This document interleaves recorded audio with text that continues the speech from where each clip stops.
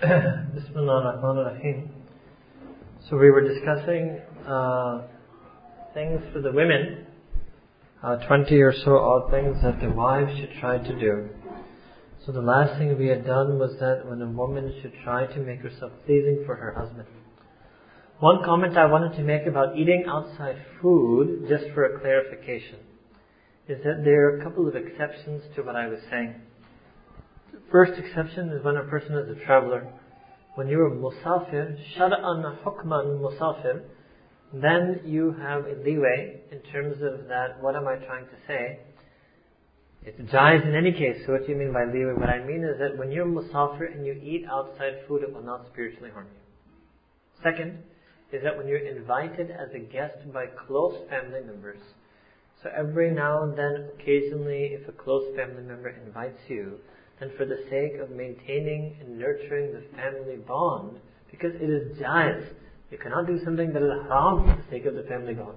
So eating the food, as long as it's halal, what do you call it? HMC, right?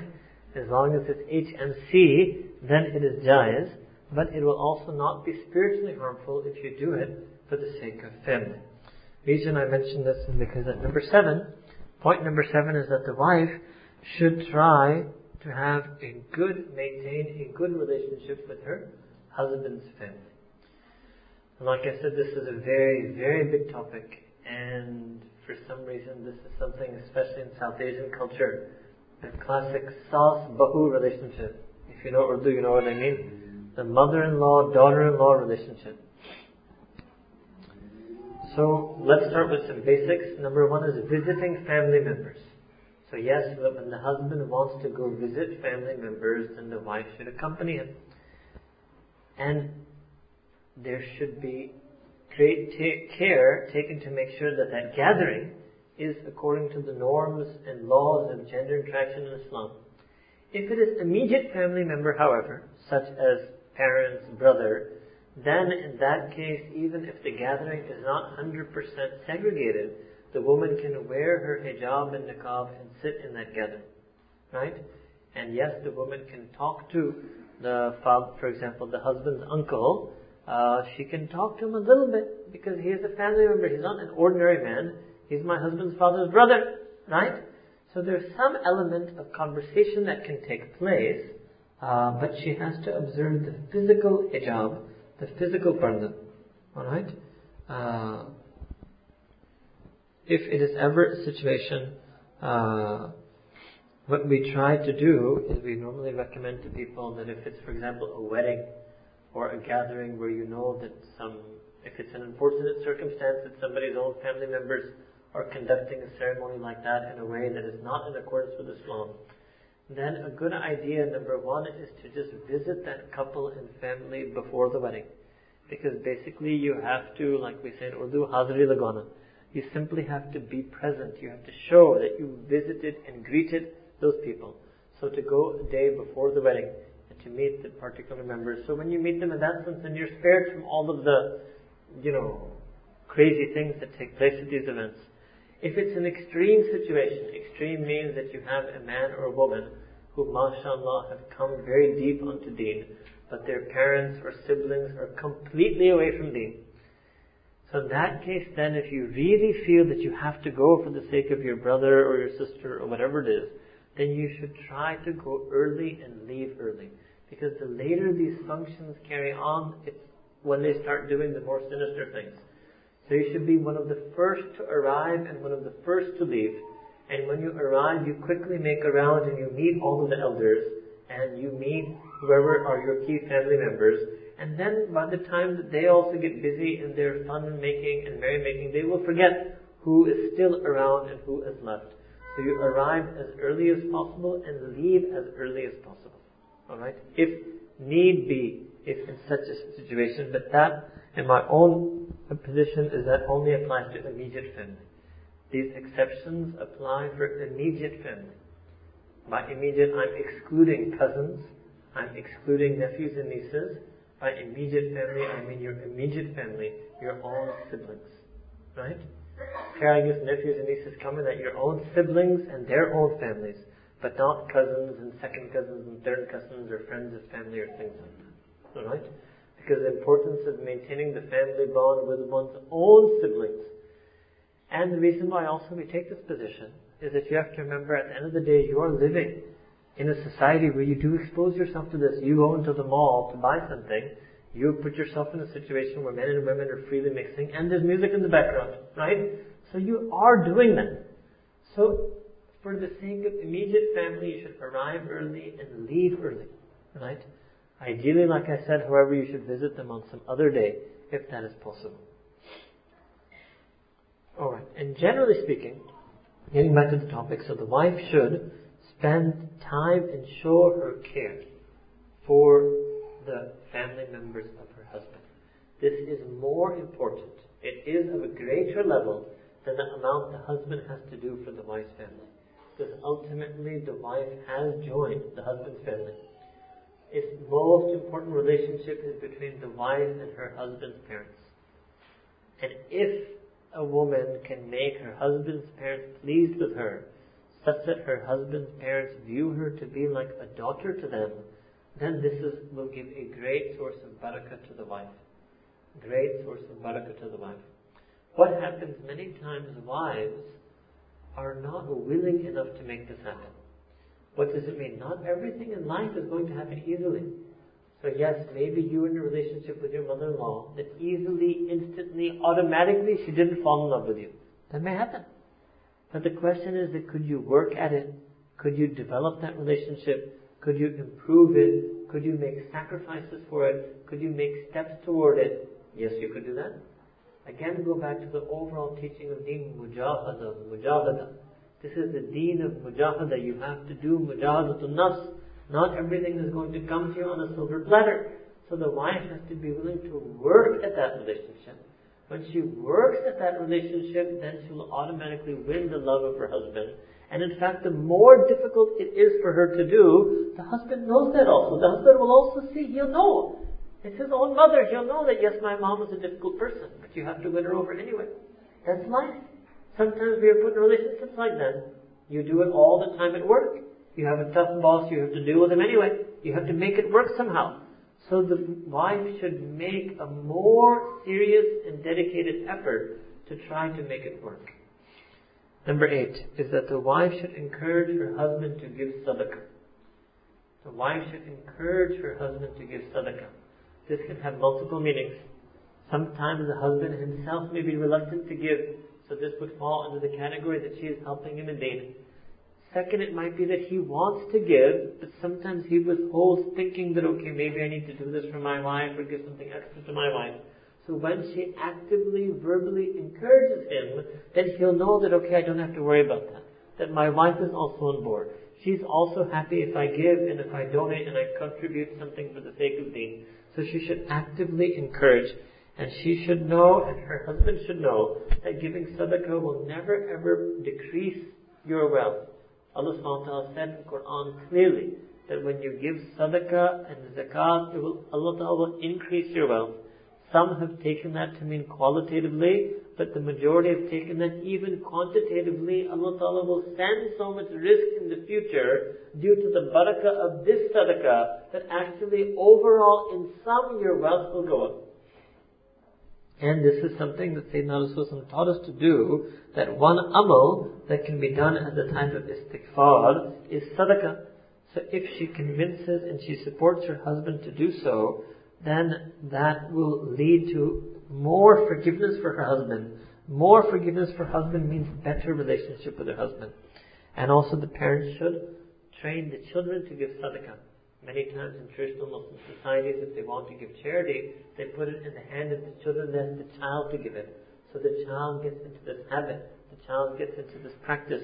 And also sometimes because the hands of the children are more innocent than ours, because they're ma'soom, they're pure and innocent. So perhaps if they give the charity on our behalf, it may be more accepted by Allah subhanahu wa ta'ala.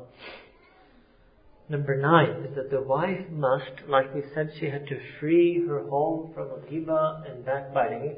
She must make a place in her home, literally appoint a physical place in her home as a place for ibadah. This was the practice of the early Muslim women, that they had dedicated sometimes a room sometimes a corner or niche in a room, so much so that I myself have seen in the books of fiqh that the fuqaha had to come up with a term for this, so they called it Masjid al-Bayt. And they started talking about the ahkam for it. It's not technically a masjid, but imagine how much ibadah was done that the fuqaha referred to it as Masjid al-Bayt. Means a musalla or a prayer room. In that room she should put whatever she feels, puts her in an environment that supports her for prayer. Whether it's a musalla, a tasbih, a picture of the Kaaba. It shouldn't be shrine-like, right? But some reminders, some name of Allah subhanahu wa ta'ala, some name of some ayah of Quran, some sunnah dua, some way she should decorate that place, and that should be a place where she engages in the ibadah and the worship of Allah subhanahu wa ta'ala. What happens? What do we do? Instead, the way we decorate our houses is what?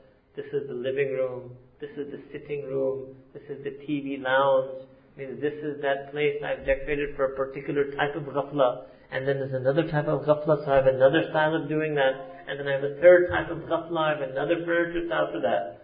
So then if you have so many interior design ideas for a ghafla, why don't you have some interior design for ibadah? Yes, and you will find, inshallah, the wife, when she makes a place like this, she will be doing more ibadah. When she does more ibadah, then she will have more barakah in her home. And many times we have told the women, but I would assume that there are many new women here today, that in the early Muslim period, there was no need for maktab. Maktab is a new phenomenon. Why was there no maktab anywhere? Because every home was a maktab. The mothers used to teach the children Quran al-Kareem themselves. No mother needed to hire anybody to teach their children Quran. They didn't need to outsource this to the masjid. I'm happy the masajid are doing it now because there's a need, but originally every mother was teaching her child Quran herself. What does that mean? A lot of Quran was being recited at home. What does that mean? Allah tells us in the Quran, إِذَا قُرِئَ الْقُرْآنُ فَاسْتَمِعُوا لَهُ وَأَنصِتُوا لَعَلَّكُمْ تُرْحَمُونَ. So that the mercy of Allah Ta'ala descends. So that home in which Quran was taught and read and recited had the rahmah of Allah subhanahu wa ta'ala. And now our home has become empty of that. Our home has become empty of that. So the women need to bring that ibadah back into their home. Even for the men, Sayyidina Rasulullah used to encourage, it was his original sunnah to pray the sunnahs at home. And for many centuries the jurists used to write that it's better for the men to pray the sunnahs at home and the fard in the masjid. Later, when the jurists realized that the men were getting lazy and they were coming in large numbers and telling the jurists that when we come home we don't pray the sunnahs, we end up getting busy. So then they changed the legal ruling and said now it's better for you to pray the sunnahs in the masjid because there's a danger that you miss them at home. But what did Sayyidina Rasulullah say? He said that don't take your homes as graves. Don't make your homes qubur. Don't make them like cemeteries. What does that mean? Because they're empty of the ibadah of Allah subhanahu wa ta'ala. How many of our homes have become a cemetery? Our TV lounge, I'm sure, is a cemetery.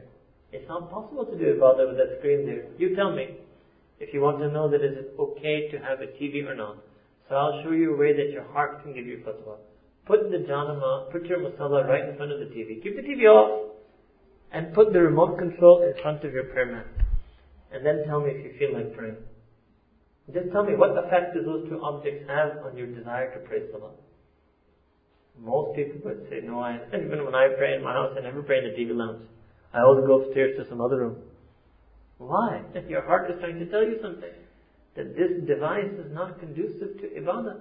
It's not reflective of the way a woman should be. So if you have that home, then maybe if a woman, wife makes this place, maybe one day she will see her husband praying there. Husband will be her roommate in her Masjid al-Bayt. So a woman should make this place and she should do some ibadah. Many times in the earlier Muslim communities, once the woman had escorted and seen her husband off at work, then she would come in and she would pray Salatul Duha, known in Urdu and Persian Namaz-i-Chasht. This is the Sunnah Dua, Nafil Salah of the Prophet that he offered in the Sunnah, which is 2 or 4 rakats when the sun has risen quite an amount. Means when the brightness of the light covers from horizon to horizon. So if the women can do amal on this, Also, they can make dua, and in that dua, they make dua for their husband and their children who have gone. Means the first thing that the wife should do when the husband and children have gone, what is the first thing she does? That's the check. Means, okay, the husband has gone to work, the kids have gone to school, I've come back home, I've dropped the kids to school, I have 9 to 3, 6 hours free. What's the first thing that you do? That's the check. Is the first thing you do is you get on the phone? Is the first thing you do you get on the internet? What is the first thing you do? You read the newspaper? What is the first thing that you do? Allah Ta'ala said in the Quran, فَإِذَا فَرَغْتَ فَانْصَبْ وَإِلَىٰ رَبِّكَ فَارْغَبْ. فَإِذَا فَرَغْتَ, when you become free. As and when you become free. You could even translate it as whensoever you get free. Fansab, you should become strong, steadfast, of firm resolve. وَإِلَىٰ رَبِّكَ فَارْغَبْ, and towards your Rabb you should turn in yearning and longing and desire. So when you are free from the husband and children, they're preparing them and escorting them and saying farewell to them, then it would be wonderful if you could start your day with 2 rakats. Even just 2 rakats would take you just a few minutes. Number 10. The wife should talk less on the phone. The wife should talk less on the phone. This may mean that she should downgrade her minutes to force herself to do so. Or she should put herself on, what is it called? Fixed SIM plan. Yes? But every minute above that is like some crazy amount. Right? She should put herself on some limit. There should be a limit. So what should that limit be? Okay, well, why don't you say that how much nafil, dua and zikr do I do a day? So I should probably talk half that. I should at least talk to Allah Ta'ala double. So why don't you count your minutes of nafil, dua and zikr in a month and take a plan that gives you half of that time. Okay, so take a plan that equals that time. Half of the time you use for your husband to talk to him, and the other half you can use for other people. We should reduce the time we spend on the phone. This is a big problem that when the wife, especially for the housewife, once she has time at home, it is a possibility for barakah. It's a great opportunity. But if she spends so much time on the phone, so the man is addicted to the internet and iPad, and the woman is addicted to the phone. Both of them have to cure this addiction. The husband and the wife have to cure their respective addictions in order to get the barakah back in their life.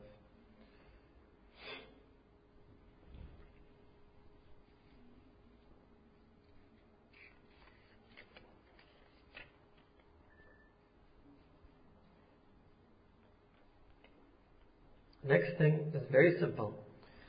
That the wife should never do anything that is makruh.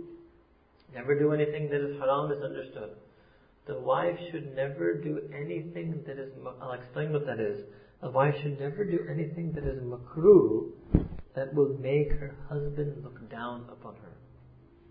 She should never do anything that is even slightly disliked in Sharia, such that her husband would be displeased with her, her husband would be upset with her, or her husband would be embarrassed about her, or her husband would look down upon her. She should not do anything that will make her husband look lowly upon her. Now what does it mean? We should never ever do anything that would cause any doubt in the husband's heart. Just like the man should also never do anything that is displeasing, that should ever cause any doubt in his wife's heart. If we stay away from things that are makruh, we stay away from things that are futile, inshallah we will retain the izzat that we have. So there's a long type of categories that may fall in this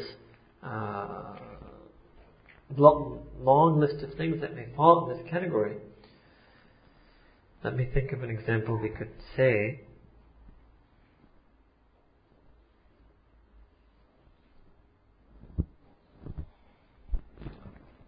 Okay, the type of magazine that a wife should read.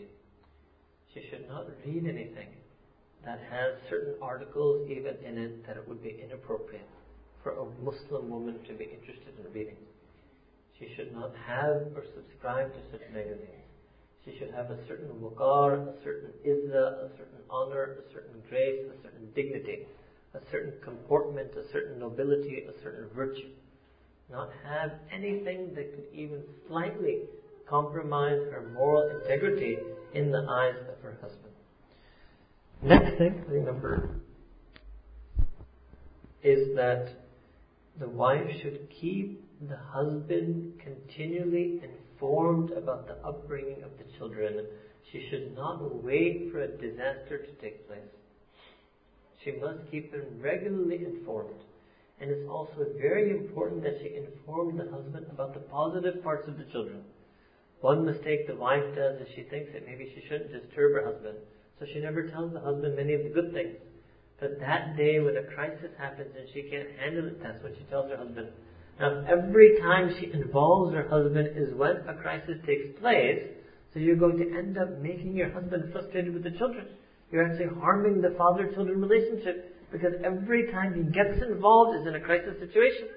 Then it gets difficult for him, then it gets frustrating for him. So the wife should more regularly and consistently include the husband in the upbringing of the children, inform him, consult him in the upbringing of the children, so that he feels a part of the process. And especially she should include and share with him the joys and happiness and success of the children. That way, when you may need to call upon him to bring his authority as a father, to discipline the children, to reprimand or to explain to the children, the father won't do so in a state of anger. He will be happy with the child because he knows about all the good aspects of the child. He will simply scold the child just for the sake of adab, not out of rage, but just for rectification. But the mistake the wife makes is she doesn't tell her husband any of those other things. And she ends up being the reason why he gets angry at the children.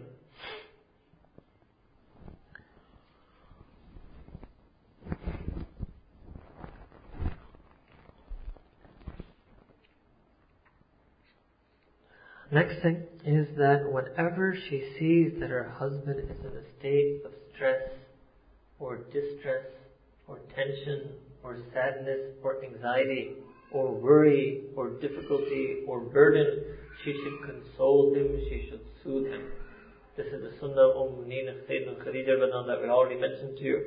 That when the Prophet came to her to be consoled, Zammiluni, Zammiluni, she enshrouded him, she wrapped him, she comforted him, and she verbally also told him that, Ya Rasulullah, why are you worried? You are the one who mends relations, you lighten the burdens of others, you give to those who are in need. I mean, she started counting out one by one all of his positive characteristics, so that he wouldn't feel worried in any way. So the wife has to be there for her husband. And yes, many times the husband will not show it to you. But without him showing it to you, your words have an effect on him. Your consoling has an effect on him. You may not be able to tell. He may appear like a rock to you. And that's his nature, especially if many husbands in front of their wives try to appear like a steadfast and solid rock who is not disturbed. But when you were comforting them, when you were consoling them verbally, affectionately, then it gives a great source of solace to his wife. And that's why so many great men have said that everything I owe is due to the support of my wife. Whatever I am is due to the support of my wife. So that was real support, real comforting and consoling and counseling that the wife had done. So the wife has to find ways to do that. She should always try to be attentive to her husband's mood and her husband's mentality, and she should adopt her emotional attitude to soothe the mood of her husband. The next item is that the wife should be willing to confess to a mistake. Sometimes what happens is the wife makes a mistake, her idea is to cover it up, or to conceal it, or to deny it, or to make an excuse for it, or to provide a justification for it. No. When it comes to the dealing between wife and husband, between husband and wife, honesty is the best policy. Honesty is always the best policy, but in this particular relationship, honesty is the best policy. If you just accept the mistake, the matter will get resolved quickly. And instead you want to launch a huge investigative process. So the husband, that's the way the husband is, I'm telling you, this is the way the husband is. If you say you didn't make the mistake, he's going to launch an investigative process. Why did this happen? How did this happen? I want to know when it happened. Exactly what happened. Exactly how did it happen? You're just going to dig yourself deeper. You could have admitted one mistake and got out of it. Now your husband will be in such a mood that he won't even accept anything less than you admitting 10 mistakes. Yes? Better to admit one mistake at the outset. Better to accept that you made a mistake.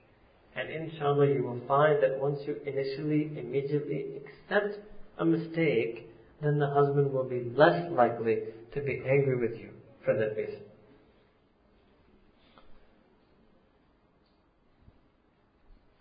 Next item is similar to what we did on the other side, is that when you are with your husband, with his family, you should be loving and respectful to him in front of his family. You should never ever ignore him in front of his parents. You should never ever sideline him or chastise him or reprimand him in front of his parents. You should never walk off in a huff or even show your frustration and vexation with him in front of his parents, because this is something that humiliates him. He will feel humiliated. Even if you just walk away and you don't listen to him. You didn't even say anything, but you just walked away and didn't listen to him. He was talking to you, and in front of his parents you just turned around and walked away. This would be a source of great humiliation to him. And at that moment, because his parents are there, he will bite his tongue. But when you get home, he will loosen his tongue. Yes? So don't make the same thing we had said on the other side also, right? That don't humiliate or disgrace or disobey your husband in front of his parents. And also the same thing we had mentioned before, that don't argue or fight with your husband in front of the children. Rare that the wife does this. Normally the husband is more guilty of this. But every now and then it's possible that the wife may make this mistake. And the last and final recommendation here is that the wife should link her husband and connect her husband to the people of Deen. The wife should always be encouraging that, okay, there's a talk in the masjid, you should go. Don't worry about me, I'll be fine. Or you want to spend time, there's a dars in Quran, dars in Hadith, you should go. Or there's some seminar, some workshop, you should go. She should encourage and keep encouraging and connecting her husband to the ulama, to the siddiqeen, to the salihin. Because the more and more her husband gets connected towards Deen, the more and more he will become a better husband for her. The more and more Deen will become the basis of, their life. Alright. Next is that she must always address the husband with due respect. It means the tone in which she addresses her husband. The conversation that she adopts with her husband. Now, in earlier times, the Arab women used to call their husband Sayyidi. Literally means they're my leader or my master, right? I know that may be difficult for the women to do that today, right?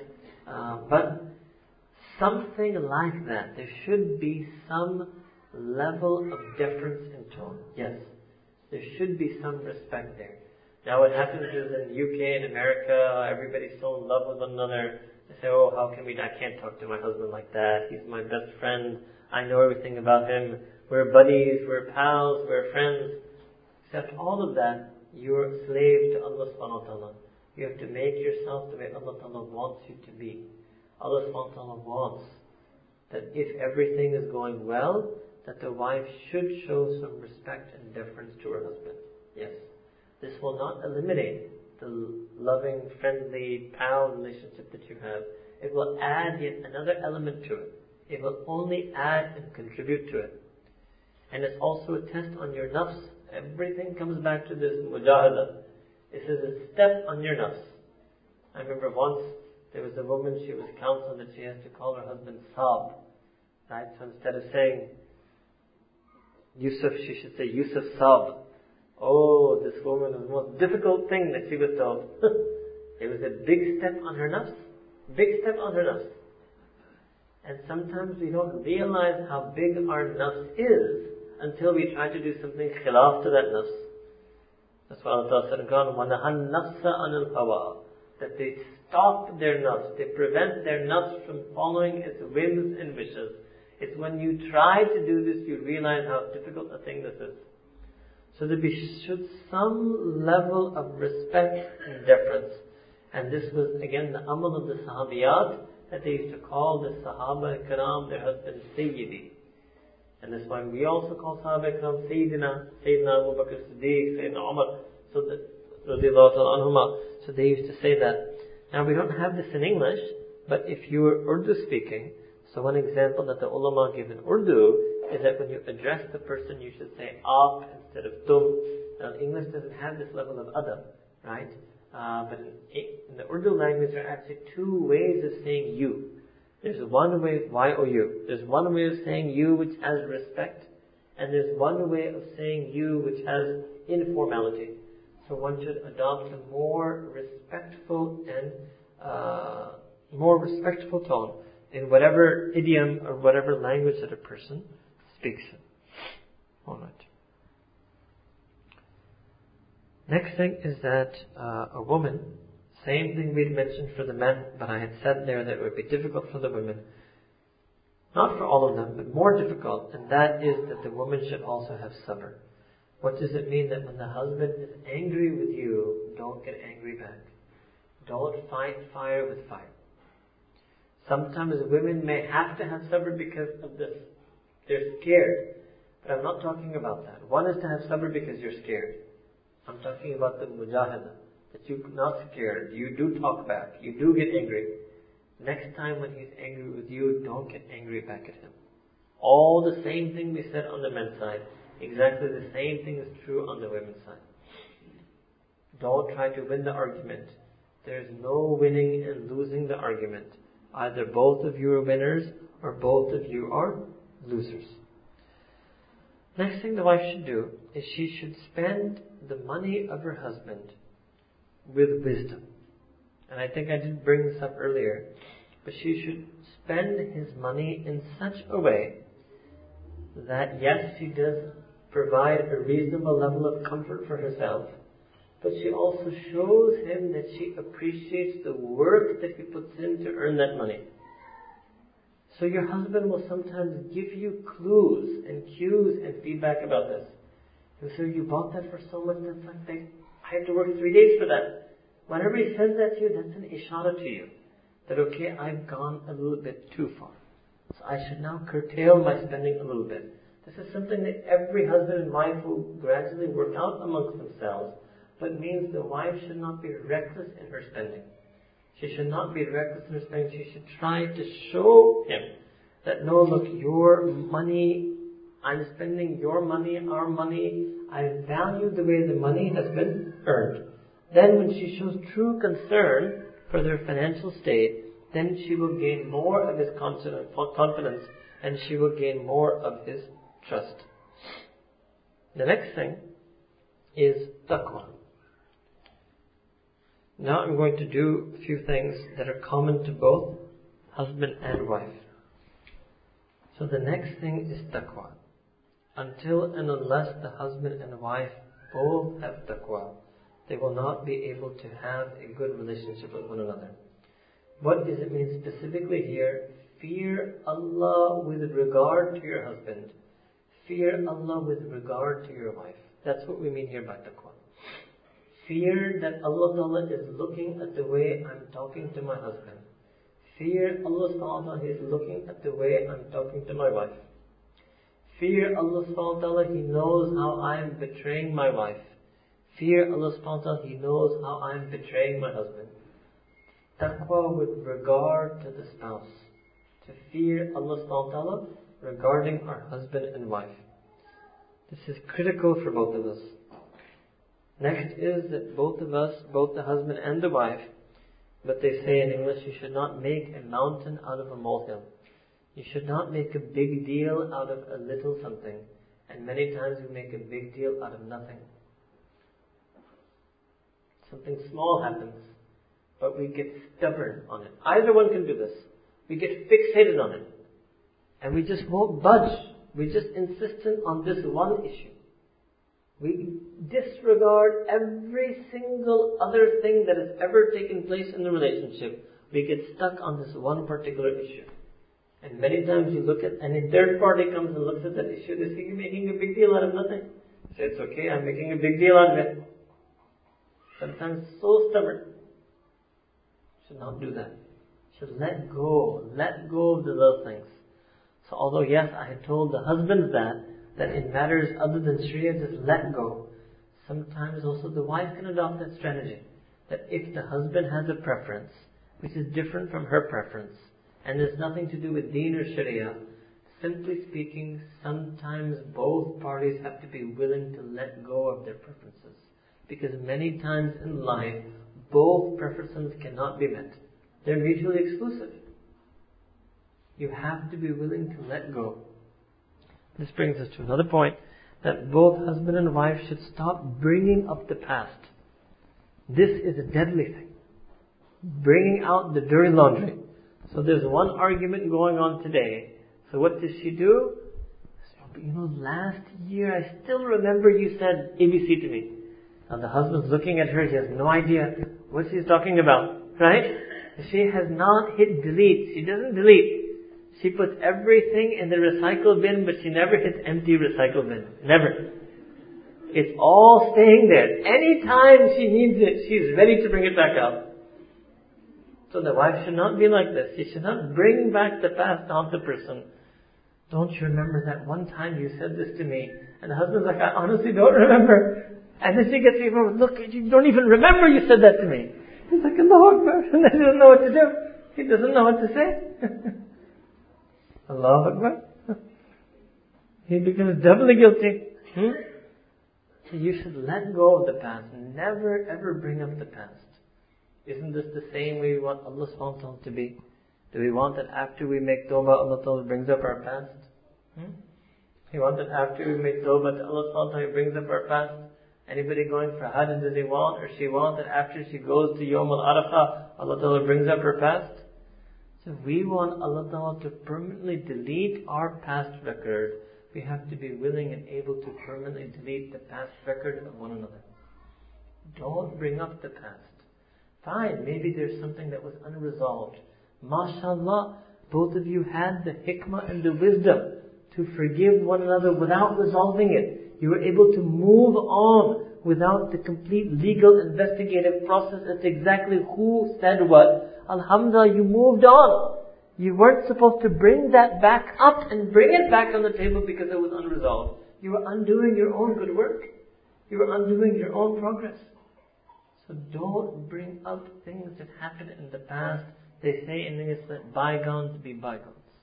It's gone. It's finished. Don't bring it back up. And sometimes people make the most weird connections. The most random thing from the past they would bring up at the wrong time. I still remember how you did this. And the husband's looking at her, right? I can never forget the day you said this to me. Doesn't remember. You're always like this. He said, I'm not always like this. Yes, last year you said this. So fine, even if I said, that's not always.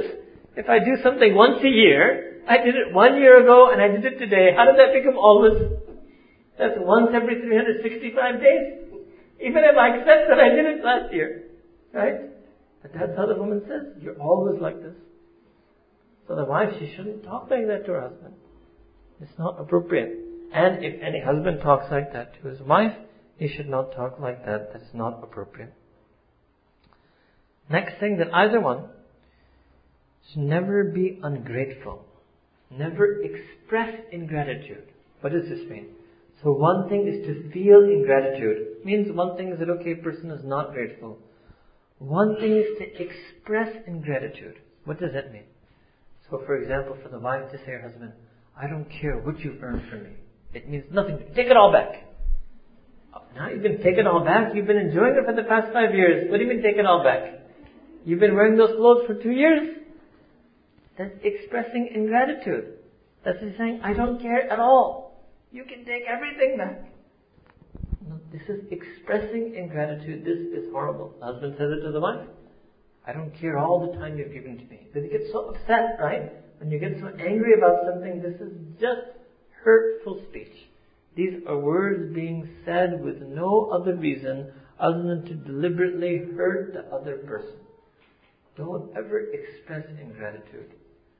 This is a terrible thing to do.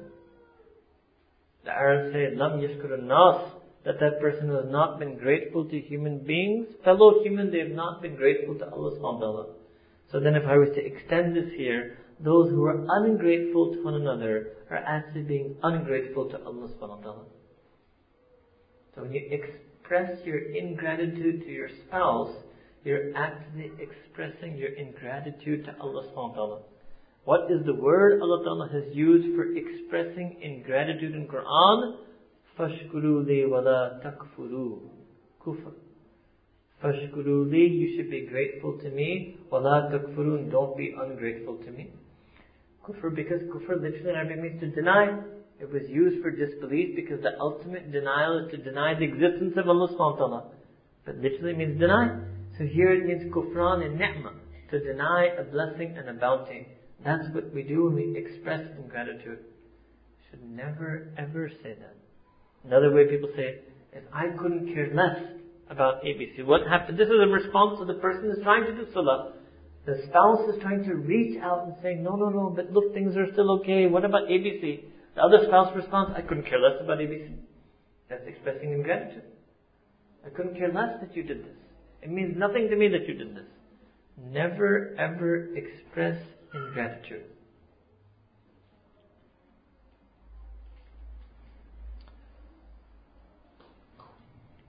There are some specific things I'm leaving till tomorrow. Partly because I also need to get some strength to be able to do that. I will tell you one topic that we will be doing tomorrow. Allah Ta'ala give us the himmah and hikmah to do it. It's a topic that terrifies me to do publicly. And that is the topic basically of how to,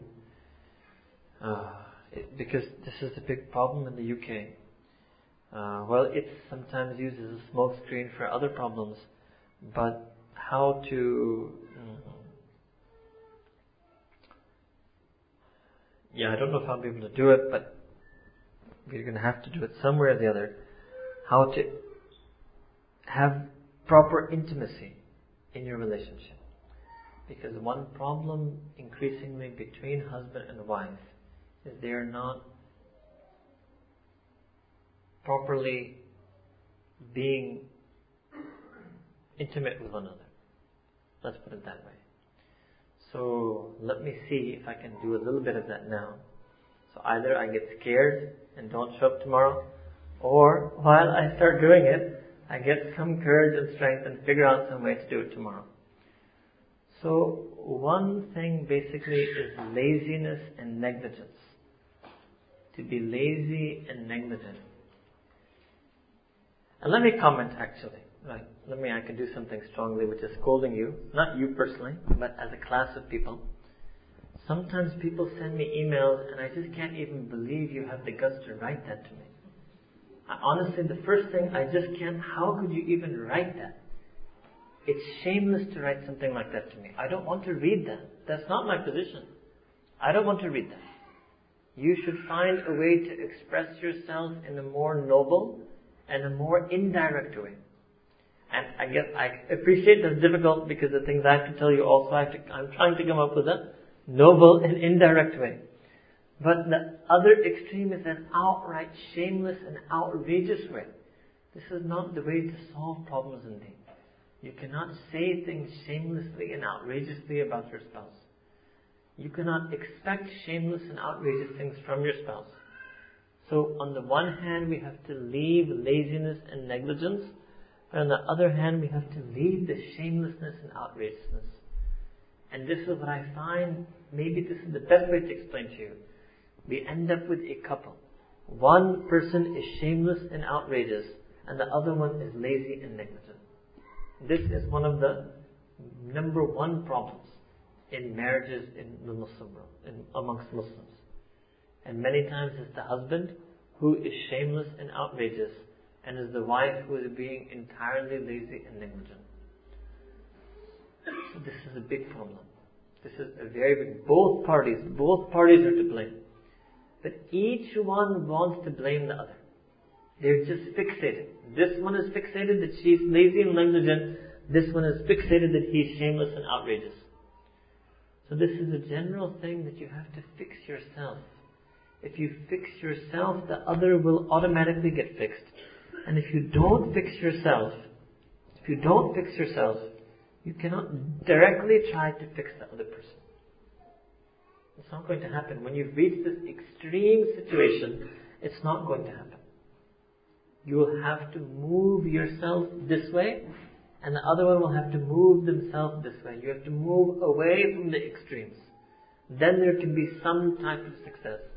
But if you remain stubbornly insistent on those extremes, there's nothing anybody can do for you. Nothing. But I've noticed so much stubbornness in this issue. So much stubbornness.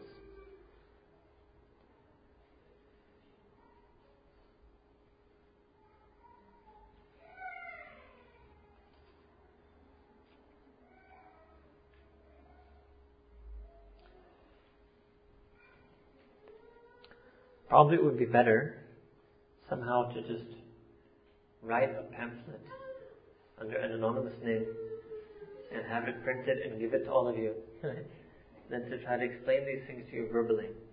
And it's really something to wonder about. How is it that educated grown men and women cannot simply understand these things? Right?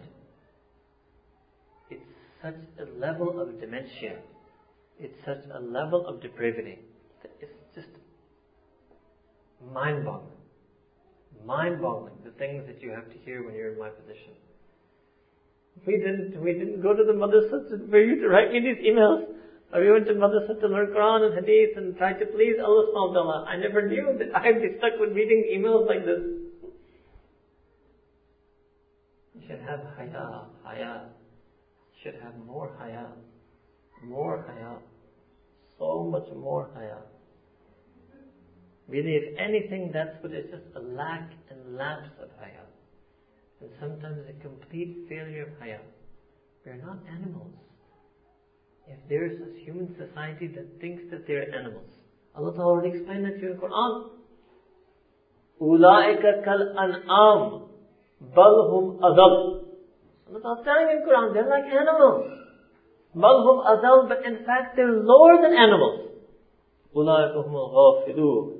They're the people who are heedless and unaware of Allah subhanahu wa ta'ala. Why do you make animalistic society the way you want to be? But Allah Ta'ala told you in Quran, لَقَدْ كَانَ لَكُمْ فِي رَسُولِ اللَّهِ أُسْوَةٌ حَسَنَةٌ. That was your model. Sayyidina Rasulullah sallallahu alaihi wasallam was the beautiful, virtuous, noble, ideal model for you. And you left that. And you think you're some celebrity. You think you're some actor. You think that is the type of lifestyle you should have. And you think your wife should act like the Hollywood actress with you. La hawla wa la quwwata illa billah. And you try to justify that. That no, Allah Ta'ala put this natural desire in me. No, Allah Ta'ala has not put animalistic desire in mu'min. No. That's for animals. You were insan.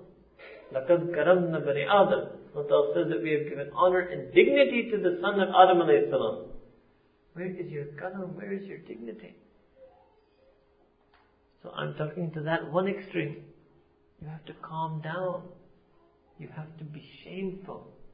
You have to let yourself feel the shame instead of insisting that there's nothing shameful about you. I know it's very difficult living in this society. I accept it.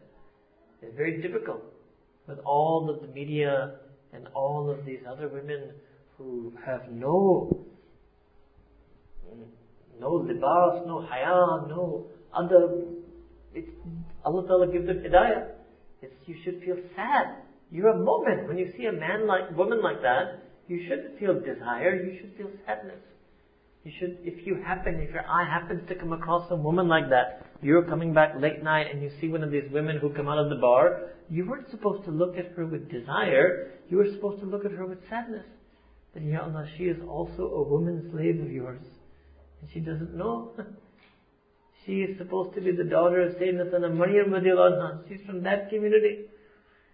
She's from the descendants. Yes, almost every woman in this country, from the Christian community, even if she's atheist, agnostic, whatever, she's originally a descendant from the original believers in Sayyidina Isa alayhi salam. He's your Nabi. He's our Nabi. That's how you should feel. You should feel so sad that this girl, this young lady, her great grandmother was the Sahabiya of Sayyidatuna Maryam radiallahu ta'ala anha. That's how you should feel about her. You should cry. What should be the response of your eyes if your eyes happen to see such a thing? It should have been tears. What happened to you? That your eyes saw such a thing and you got greedy, and you got lustful, and you got desirous. And instead your own Muslim wife, who is being closer to the Sunnah and Haya of Sayyidatuna Maryam, you want to dislodge her from that, and you want her to behave like this woman. It's complete perversion. It's a dementia. What in the world has happened to you? Again, I'm not addressing all of you per se, right? But this is the problem. This is the problem. We don't know. We don't have the right love for these people. You weren't supposed to lust her. You were supposed to love Hidayah for her. You weren't supposed to love yourself for her. You were supposed to love Allah Ta'ala for her. That's what you should have wanted. If your eye happened to fall upon such a woman, your heart's desire should have been, I wish she could have Allah. Not that you wish you could have her. Who are you? What good is it to her that you get her? You cannot be any good in her life. You are nothing for her. You are not khair for her. You are shar for her. You should have wanted, I wish she could have Allah. That's how you're supposed to look, if you happen to see anything. I tell you honestly, when I started this degree at Oxford, I can tell you, and again I'm not, you may think this is my bias, but honestly, people in England are wild. Americans are really calm compared to the Brits. And American university students are much more respectful, much more relaxed. These people are wild. I had a difficulty walking home on Friday, Saturday night from the library. It's very difficult if I ever happen to be stuck at some place on the weekend. Even on weekday nights, very difficult. Very difficult. But I used to feel sad that these people are totally gone. They're so far away. It's such a desperate need for Hidayah. They need Sayyidina Rasulullah sallallahu alaihi wasallam. They need the teachings of the Sahabiyat. That's what they need. That's what you were supposed to think when you look at them. If you happen to see any one of them. What's the matter with us? How are you going to show your face to Sayyidina Maryam on the day of judgment? And this is, you saw my great granddaughter. And you did nothing for her. All you wanted was lusting after her. Like an animal. Allahu Akbar Kabira. And then you went home and destroyed your own marriage. On top of that, you destroyed your own marriage. Ya Allah. So no doubt, and it's difficult for me to explain that part directly to the women, no doubt there's a problem on the other side many times. I can accept that. They should acknowledge that. They should fix that. They should not be lazy and negligent in that sense. But even if they are, it doesn't give you any license. I want to clear this confusion in your mind. It does not give you any license, justification, does not give you any scope or room at all to lose your haya. Does not at all. You have to work on it. You have to pray to Allah subhanahu wa ta'ala. You have to try to fix it. You have to work on that relationship. You have to bring her to maybe a workshop where a woman can explain to her what she should be and how she should be. But it does not give you any scope at all. It may be a test from Allah subhanahu wa ta'ala for you. You cannot fail that test. You cannot. You cannot fail that test.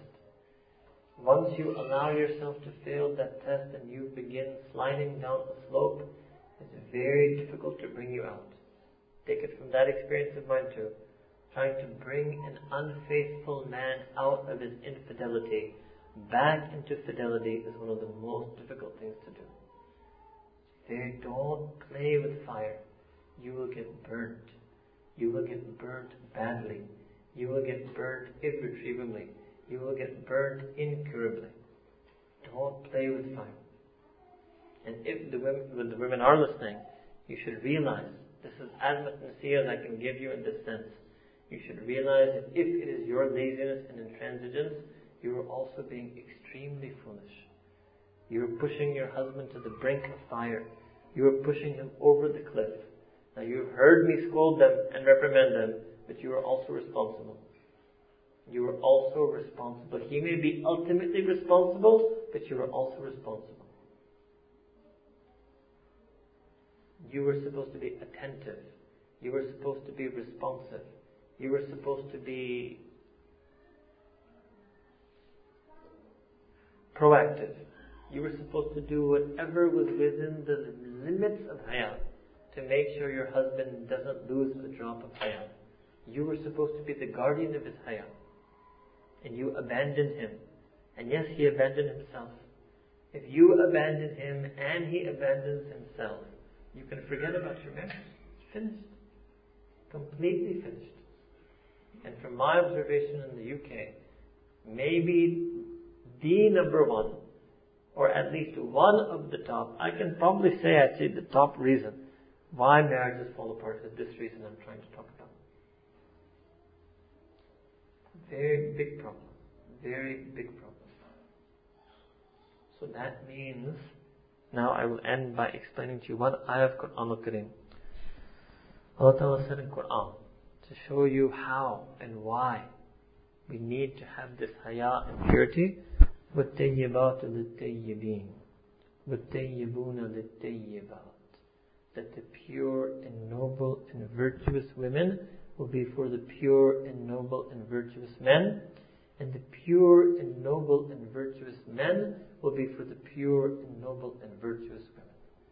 Simple, Allah subhanahu wa ta'ala explained in few words that the success of this relationship, although yes, in one sense this is talking about something before nikah, but it is even talking in one aspect of tafsir about akhirah. And it is also talking about after nikah and before akhirah, married life on this earth. That the really happily successful married life are going to be between those men and women who keep themselves pure and virtuous and chaste. We must become people of haya. We must become people who are tayyib, who are atyab. Yes, who are the most pure that we can be. And yes, even sometimes in rare cases it's the other way around. Even there has been such a cases like that also, where the woman is on one extreme and the man is on another extreme. So we must become pure, must become pure. The only way that you can rid yourself of this extreme desire is by connecting yourself to something that is even more extreme.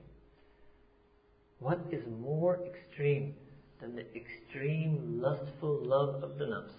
There is one emotion that is more extreme than the extreme lustful love of the nafs. What is that emotion? وَالَّذِينَ آمَنُوا أَشَدُّ حُبًّا لِلَّهِ.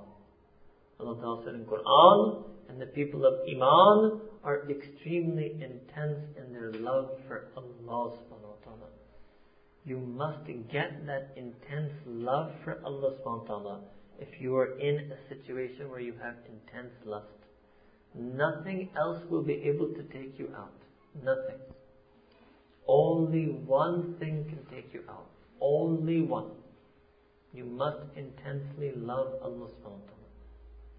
If you can get the pleasure of that love, then you will no longer feel the attraction to the pleasure of this lust. And until and unless you get the pleasure of that love, you will always and continue to remain to be attracted to the pleasure of this lust. You must unhook yourself from the lower pleasure by hooking yourself to the higher pleasure. You must disconnect yourself from the lower pleasure by connecting yourself to the higher pleasure. Means actually, in a nutshell, the real way to be happily married husband and happily married wife is to be happily practicing mu'min and mu'minah. Without our deen, there's no way, no workshop can substitute for deen and taqwa. No session can substitute for deen and taqwa. Deen and taqwa is the ruh. The ruh. You know, when your ruh leaves your body, you're dead. There's nothing that can substitute for that. Nothing. When the iman and haya and taqwa leave a mu'min, the marriage is dead. Guaranteed it will become dead. It's just a matter of time if it hasn't died already.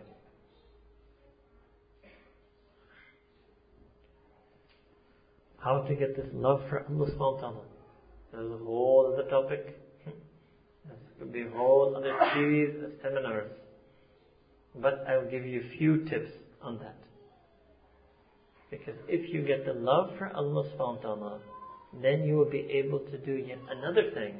You will be able to learn how to love your wife or love your husband as part of that love for Allah subhanahu wa ta'ala. That will be a new relationship. New way of loving your spouse. That your love for her will be al-hubbu fillah, al-hubbu lillah, a love in the name of Allah subhanahu wa ta'ala, a love for the sake of Allah subhanahu wa ta'ala.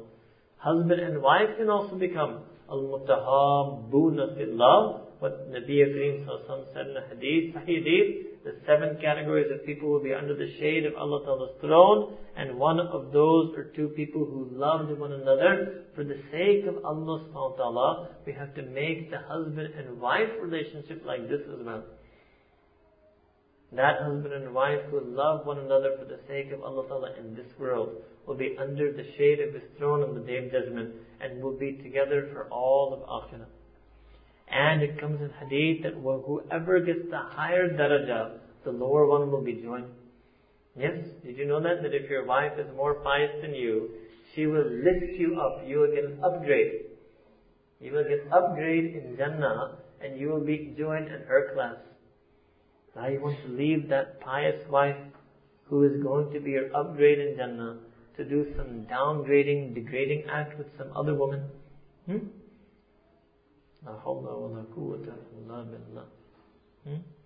You want to leave your wife who is your upgrade in Jannah to look on the screen at some other woman?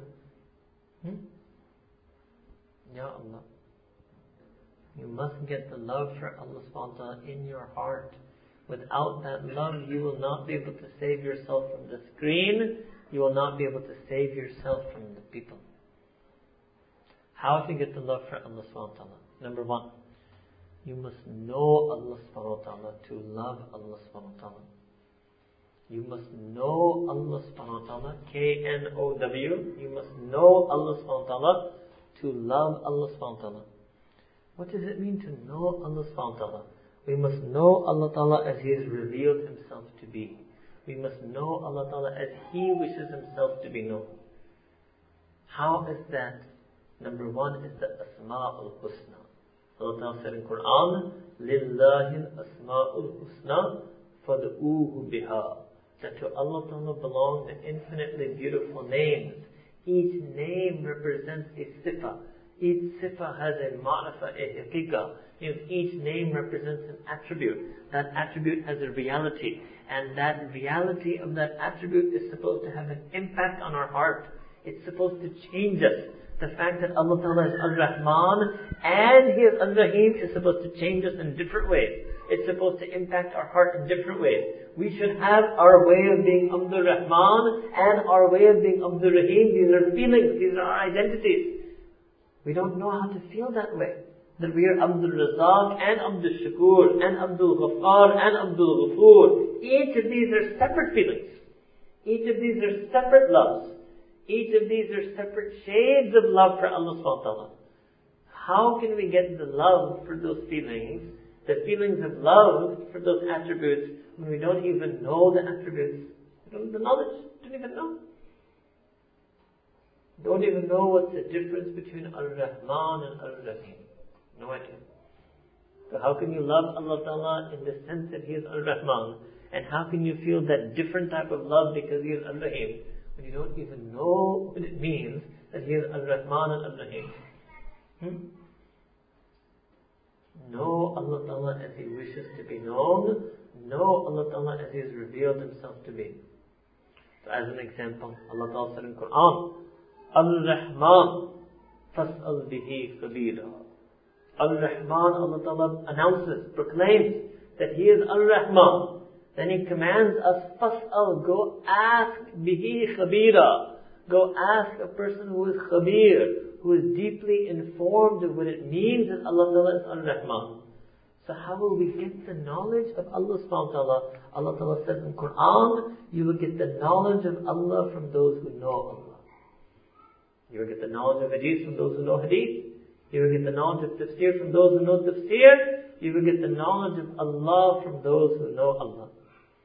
Imam Ahmad bin Hanbal rahimahullah ta'ala used to sit in the company of a shaykh, and his students asked him that you were such a big alim of hadith, of fiqh, of Quran, of sharia, and he's a shaykh, he's not a big alim, and you go and you sit in his gathering.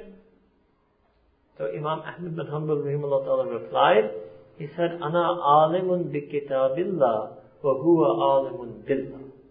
I am a knower of the book of Allah, and he is a knower of Allah. Allahu Akbar. So I go and sit with him to get the knowledge of Allah subhanahu wa ta'ala. So one way is the Asma'ul Husna. Second way is that you should look at those ayat in Quran where Allah Ta'ala has talked about His relationship with us. The Abd-Rabb relationship. You have to fix that relationship along with fixing the husband-wife relationship. So many beautiful ayat in Quran where Allah Ta'ala talks about this. For example, Allah Ta'ala says in Quran, Huwa ma'akum ayna ma kuntum. That He is with you wherever you are. This is called the ma'iyyat of Allah subhanahu wa ta'ala. You should have felt this.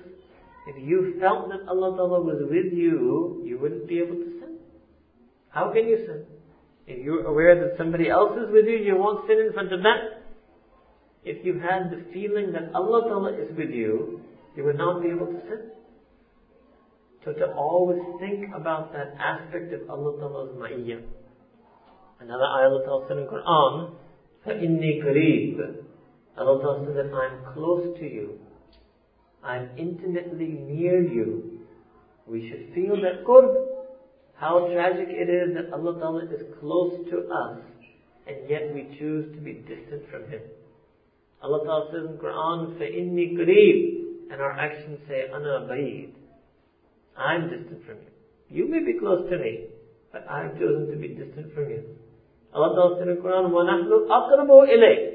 We are closer to you than حَبْلِ الْوَرِيدِ, than your own carotid artery jugular vein.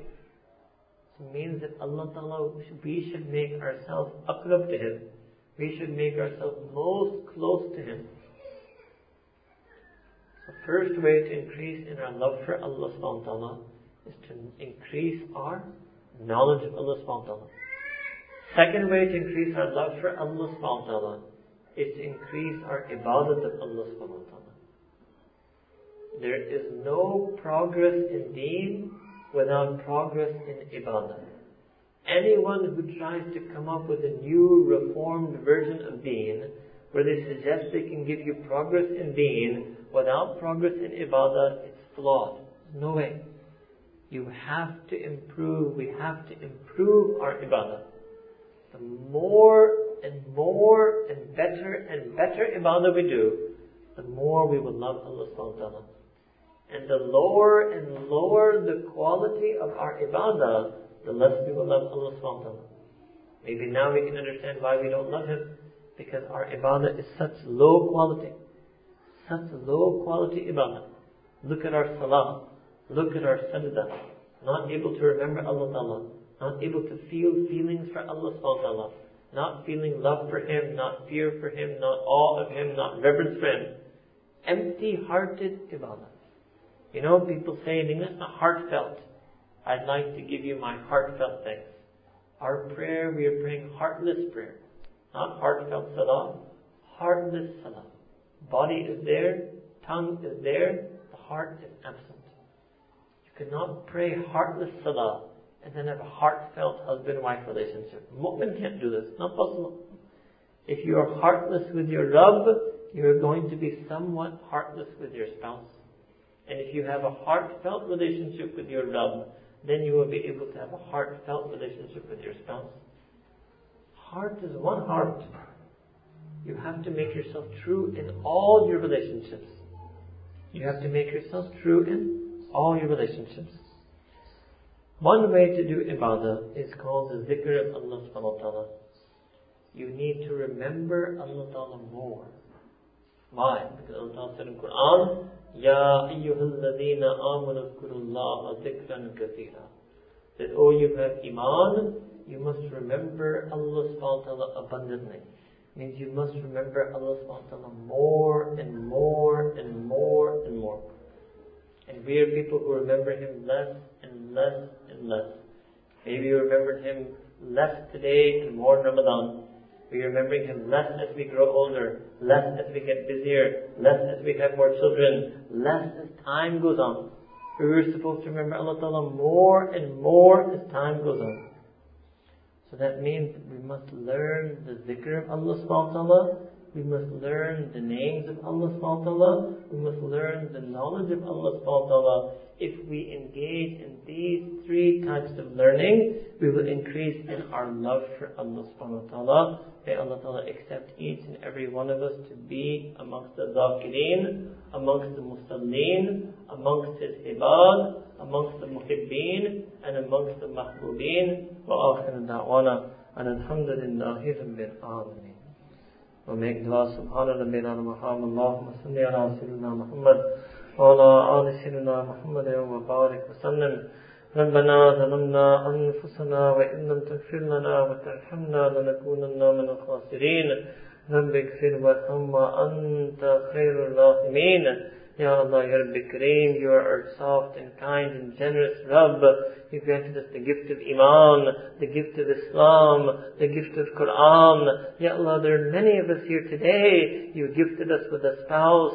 You gifted us with children. Ya Allah, Ya Rabbi Kareem, Zalamna Anfusana. Ya Allah, we wronged our own souls. Ya Allah, we have oppressed our own hearts. We have sinned against Your rules. We have broken Your rules. Ya Rabbi Kareem, we have betrayed one another. We have betrayed our most dear ones. Ya Allah, we ask that You forgive us for our sin. Ya Rabbi Kareem, fix us, Ya Allah. Clean us, Ya Allah. Purify us, Ya Allah. Strengthen us, Ya Allah. Ya Allah, we ask that You put the haya into our heart. Put taqwa into our heart. Put yaqeen into our heart. Ya Allah, accept our heart for You. Ya Allah, take out all the unlawful loves from our heart. Take out all the unlawful romance from our heart. Take out all the unlawful fantasies from our heart. Take out all the unlawful lust from our heart. And Ya Rabbi Kareem, fill our heart with a love for You, a love for Quran, a love for Deen Islam, a love for Nabi alayhi salam, a love for His Sunnah, a love for His Sahaba, a love for all of the Siddiqeen and Sadiqeen, all of the Shuhada and Salihin. Ya Allah, Ya Rabbi Kareem, Ya Allah, we want to love You truly. We want to love our spouses truly. Ya Allah, make us true to one another. Make us loyal to one another. Make us kind to one another. Ya Allah, soften the hearts of the husbands and wives. Melt and mold the hearts of the husbands and wives. Ya Rabbi Kareem, forgive us for all of our mistakes in the past. Ya let each and every man be as good a husband as Sayyidina Rasulullah sallallahu alaihi wasallam was a husband to Ummahatul Mu'mineen. And Ya Rabbi Kareem, let each and every woman and wife every woman be as good a wife to her husband, the way Mu'mineen, Sayyidatuna Khadija radiyallahu anha, and Mu'mineen, Sayyidatuna Aisha radiyallahu anha were wives to the husband, wives to the husband. Ya Allah, Rabbi Kareem, make us the best husband, make us the best wife, make us the truest husband, the truest wife, make us the most loving husband, the most loving wife.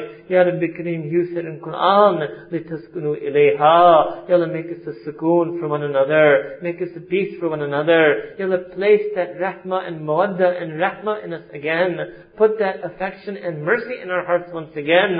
Ya Rabbi Kareem, give us a second chance. Make us true, Ya Allah. Make us strong, Ya Allah. Make us steadfast, Ya Allah. And Ya Allah, we ask that you accept us for our relationship with you and our love for you. Ya Allah, make us your true lovers. Make us your devout and devoted lovers. Make us your sincere and loyal and worshipful lovers. And Ya Rabbi Kareem, we ask that you unite this ummah in a love for you and a love for Nabi Kareem sallallahu alaihi wasallam. Ya Rabbi Kareem, anybody who has any worry and difficulty, especially in their married or family life, Ya Rabbi Kareem, make it easy for us, Ya Allah. Send your special help upon us, Ya Allah.